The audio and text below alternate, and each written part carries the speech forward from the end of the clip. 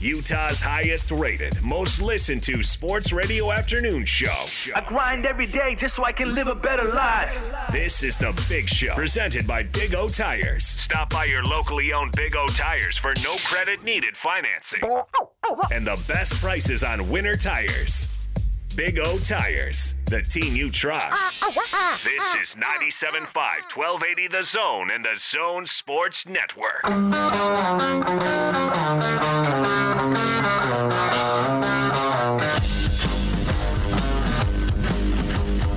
This is The Big Show with Gordon Monson and Jake Scott, presented by Big O Tires. Stop by your locally owned Big O Tires for no credit needed financing and the best prices on winter tires. Big O Tires, the team you trust. This is 97.5, 1280 The Zone and the Zone Sports Network.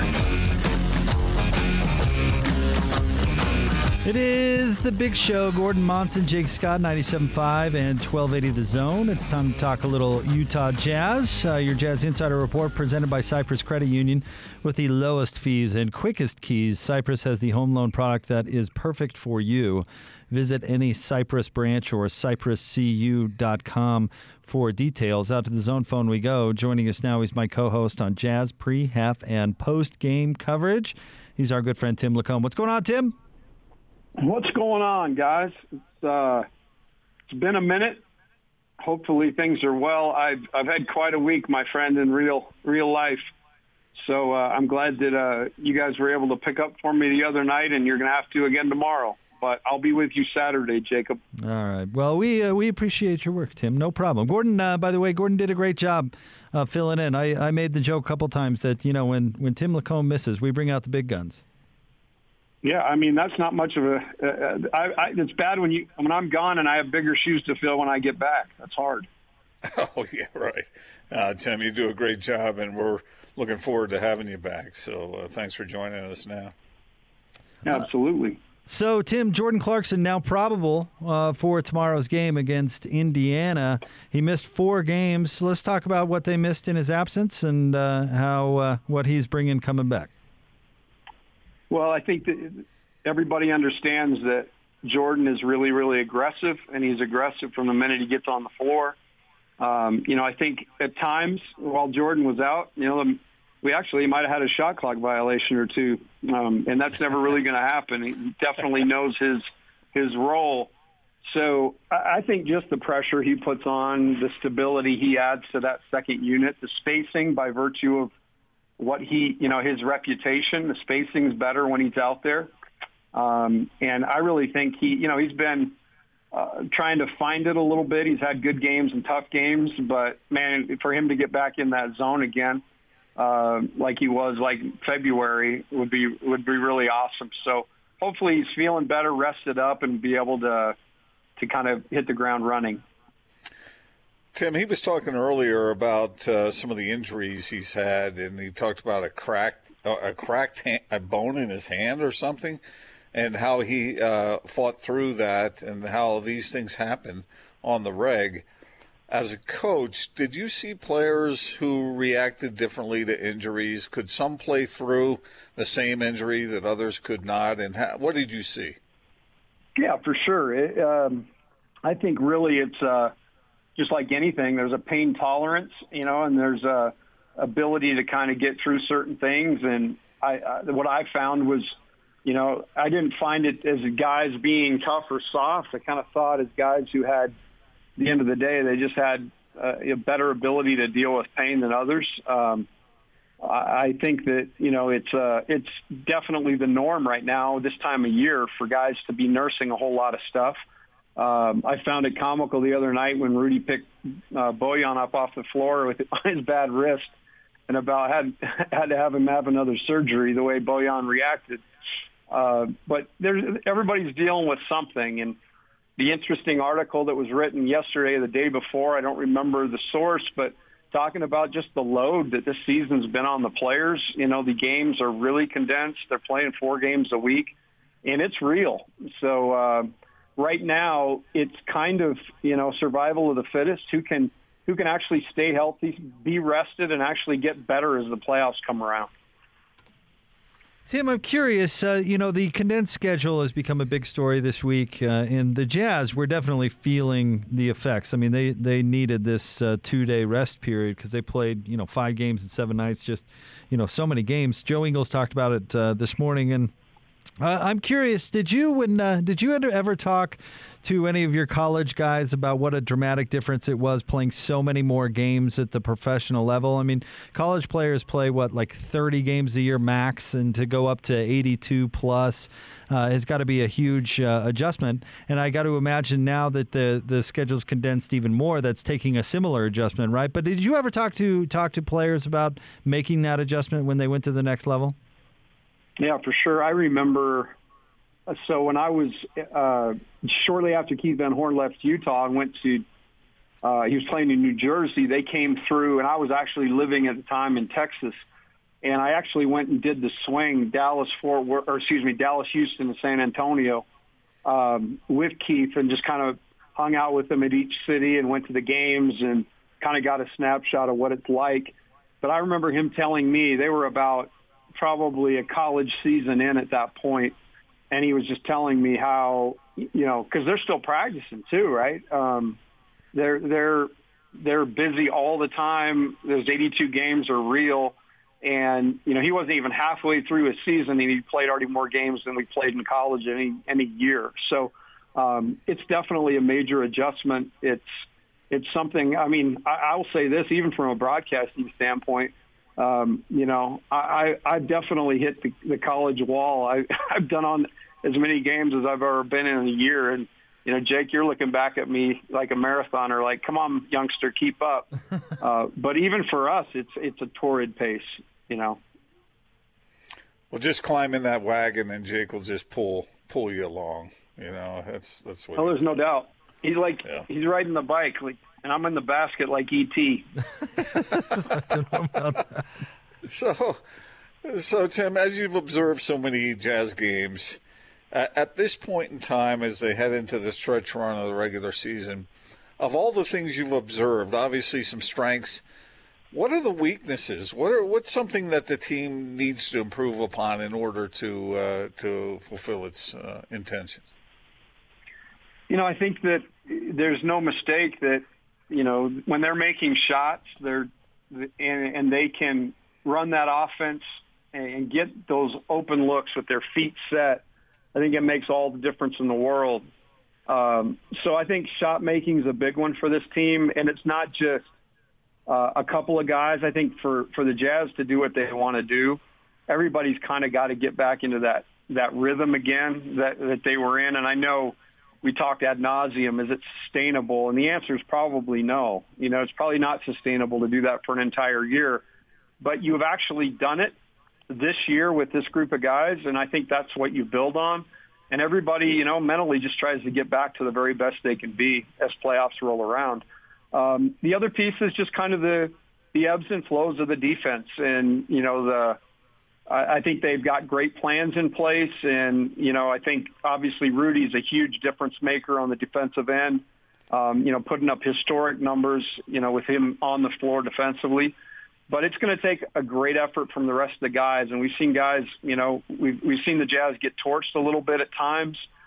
We've seen rebounds, and effort plays really hurt them. And so I think that those are things you've got, that focus to the defensive end, because them getting stops and getting out, they're one of the best in the league at running on a miss.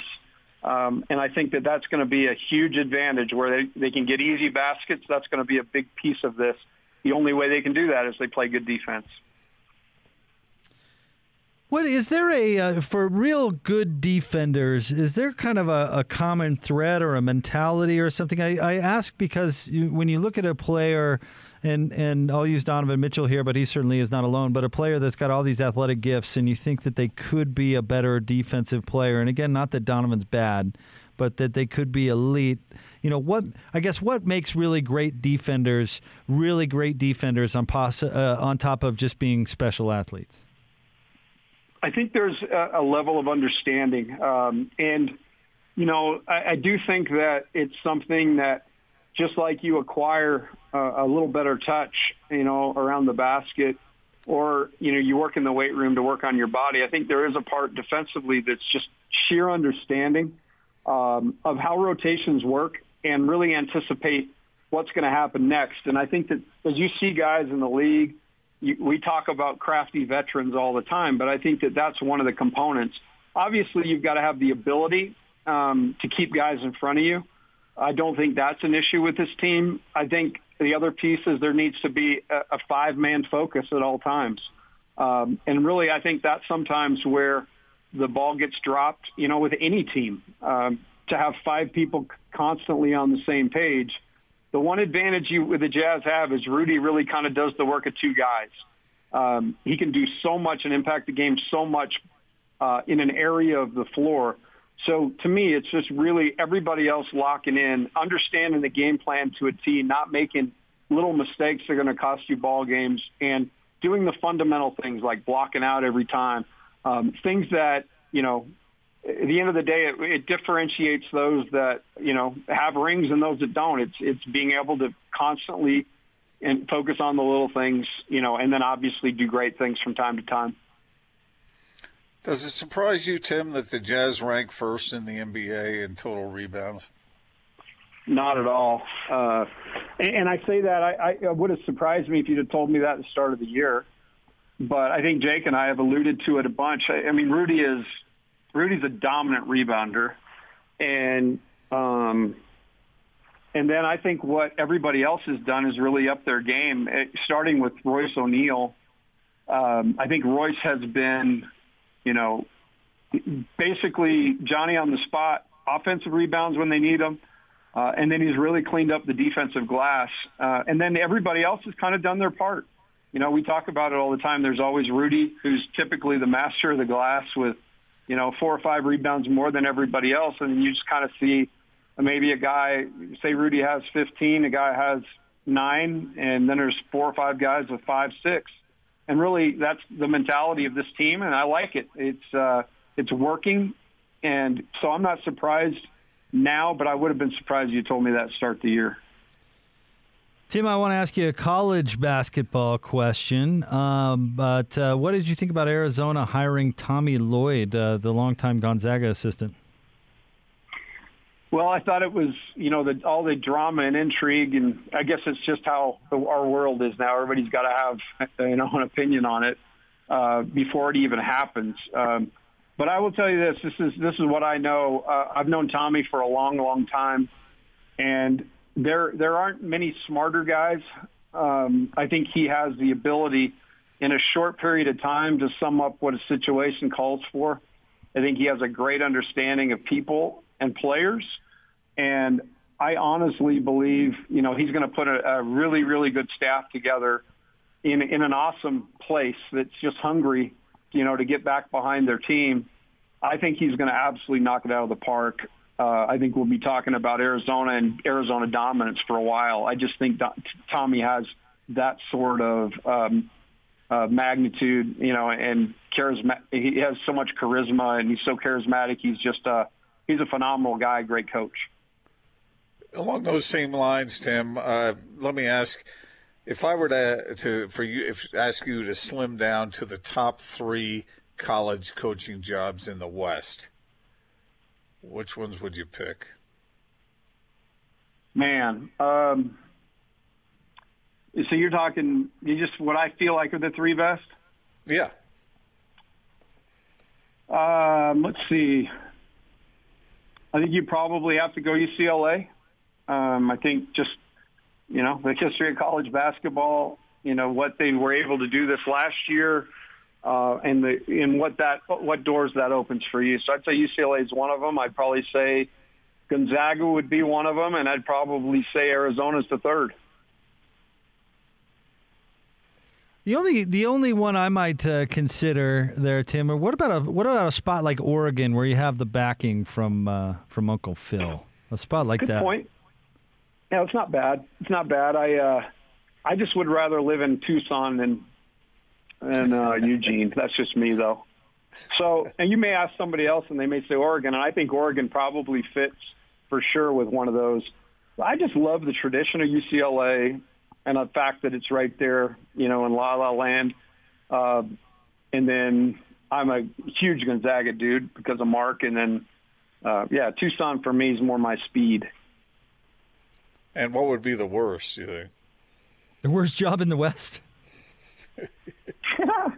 Worst job in the West. I went to some college. I can't even remember. It was a junior college in Arizona, and it was right on the border of Mexico. And we flew in there. Coach Rose and I went to see a kid who was we had to sign a kid late, so we had to go see a bunch of junior college guys. And we jumped on a plane, and we flew. It was Cochise College in Arizona. And we got off the plane at the private airport and got in a car, started driving, and the Border Patrol came by, like 75 cars chasing this truck. And, we went through some pretty tough parts of town, drove to the college, and I was like, I don't think, Coach, this is where you and I need to end up. So I'd probably say, from my experience, that spot that day Whatever would probably be the worst. Yeah. Well, Tim, and nothing against Cochise. I'm sure it's a great spot, but it maybe wasn't not my ideal. cup of tea that day. Yeah, I get you. Yeah. Coach, you're the best. Thank you as always for jumping on with us, and I'll see you on Saturday. Sounds great. Thank you, guys, and thanks for filling in for me, Gordo. No problem. Thanks, Tim. Okay, see you. There you go. That's our friend Tim LaComb, longtime BYU assistant coach, my co-host, Jazz pre, half, and post. So you think UCLA, Gonzaga, and Arizona, huh? I don't know. Is Gonzaga a great job because it's a great job, or is it a great job because Mark Few has had so much success? So. Yeah, right. Yeah, I don't know. I don't know. It's hard to argue with UCLA, though, isn't it? I know the downside is, I suppose the ghost still lingers there. Well, the downside is you're located in L.A. Westwood ain't I bad. love L.A. It's the same. What do you mean it's the same? It's the same. What? No, different parts of L.A. are quite different one from another. Okay. But when the name of the school is the University of California, Los Angeles, and not to mention when somebody mentions Real Salt Lake, Gordon, you correct them and go, actually, it's Sandy. No, but it's just different. I'm sorry. Salt Lake and Sandy are very different places. Let's get it right. No? To Gordon's defense, where is it? Where's UCLA? Brentwood? Westwood. Westwood, sorry. Westwood's not Compton. No. It's also not Brentwood. Very true. But really in the Los Angeles area, no? Yeah, but different places are night and day as far as where it would be nice to live. Okay. Come on, Jake, it's Pauley Pavilion. Like the parrot, Polly? Like as in want a cracker? The same. The same one? Is that really I'm why really it's named curious to that? know, how much time have you spent in L.A., Jake? Because you seem to have an attitude. Enough is the answer to that. I don't think it's that Jake dislikes L.A. He likes L.A. constantly telling you, I'm from L.A., I'm L.A., I love L.A. Right. The elitist kind of attitude about it all. You kind of just described my wife. Well, I'm not thinking of your wife. I didn't mean to. Although she has, since we moved to Utah, she loves it here. That's good. It's a great place to live. Yeah. But yeah, but L.A., the main problems with Los Angeles, as far as my experience there, was the traffic could be difficult, and there were times I lived in California. The 405's a mother. The smog could catch up with you a little bit. Wait, did you say smog or smug? Smog. The smug or the smog. The smug is also an issue. Yeah. But there are some beautiful things about the place, and so anyway, all right. Well, and they UCLA look beautiful in my rear view mirror. It's an affordable place. Extraordinarily so. I mean, it's the old joke. Sure How do you is. know somebody who's lived in L.A.? They're going to tell you about it. You know that before you know their name. Joke. This is a CrossFit joke. No, I think it's a joke that's been used across many different things, but it is certainly true about, actually not L.A. Let me take that back. How do you know somebody who's lived in Southern California? Because they're going to tell you about it. Wait a minute. There are a whole lot of Northern California snobs. I mean, come on. I'm telling Sam Amick you said that. Well, he lives in Sacramento. That's a little different. How so? That's Northern California. It is Northern California. Yeah, but that's they're not quite as uppity in Sacramento.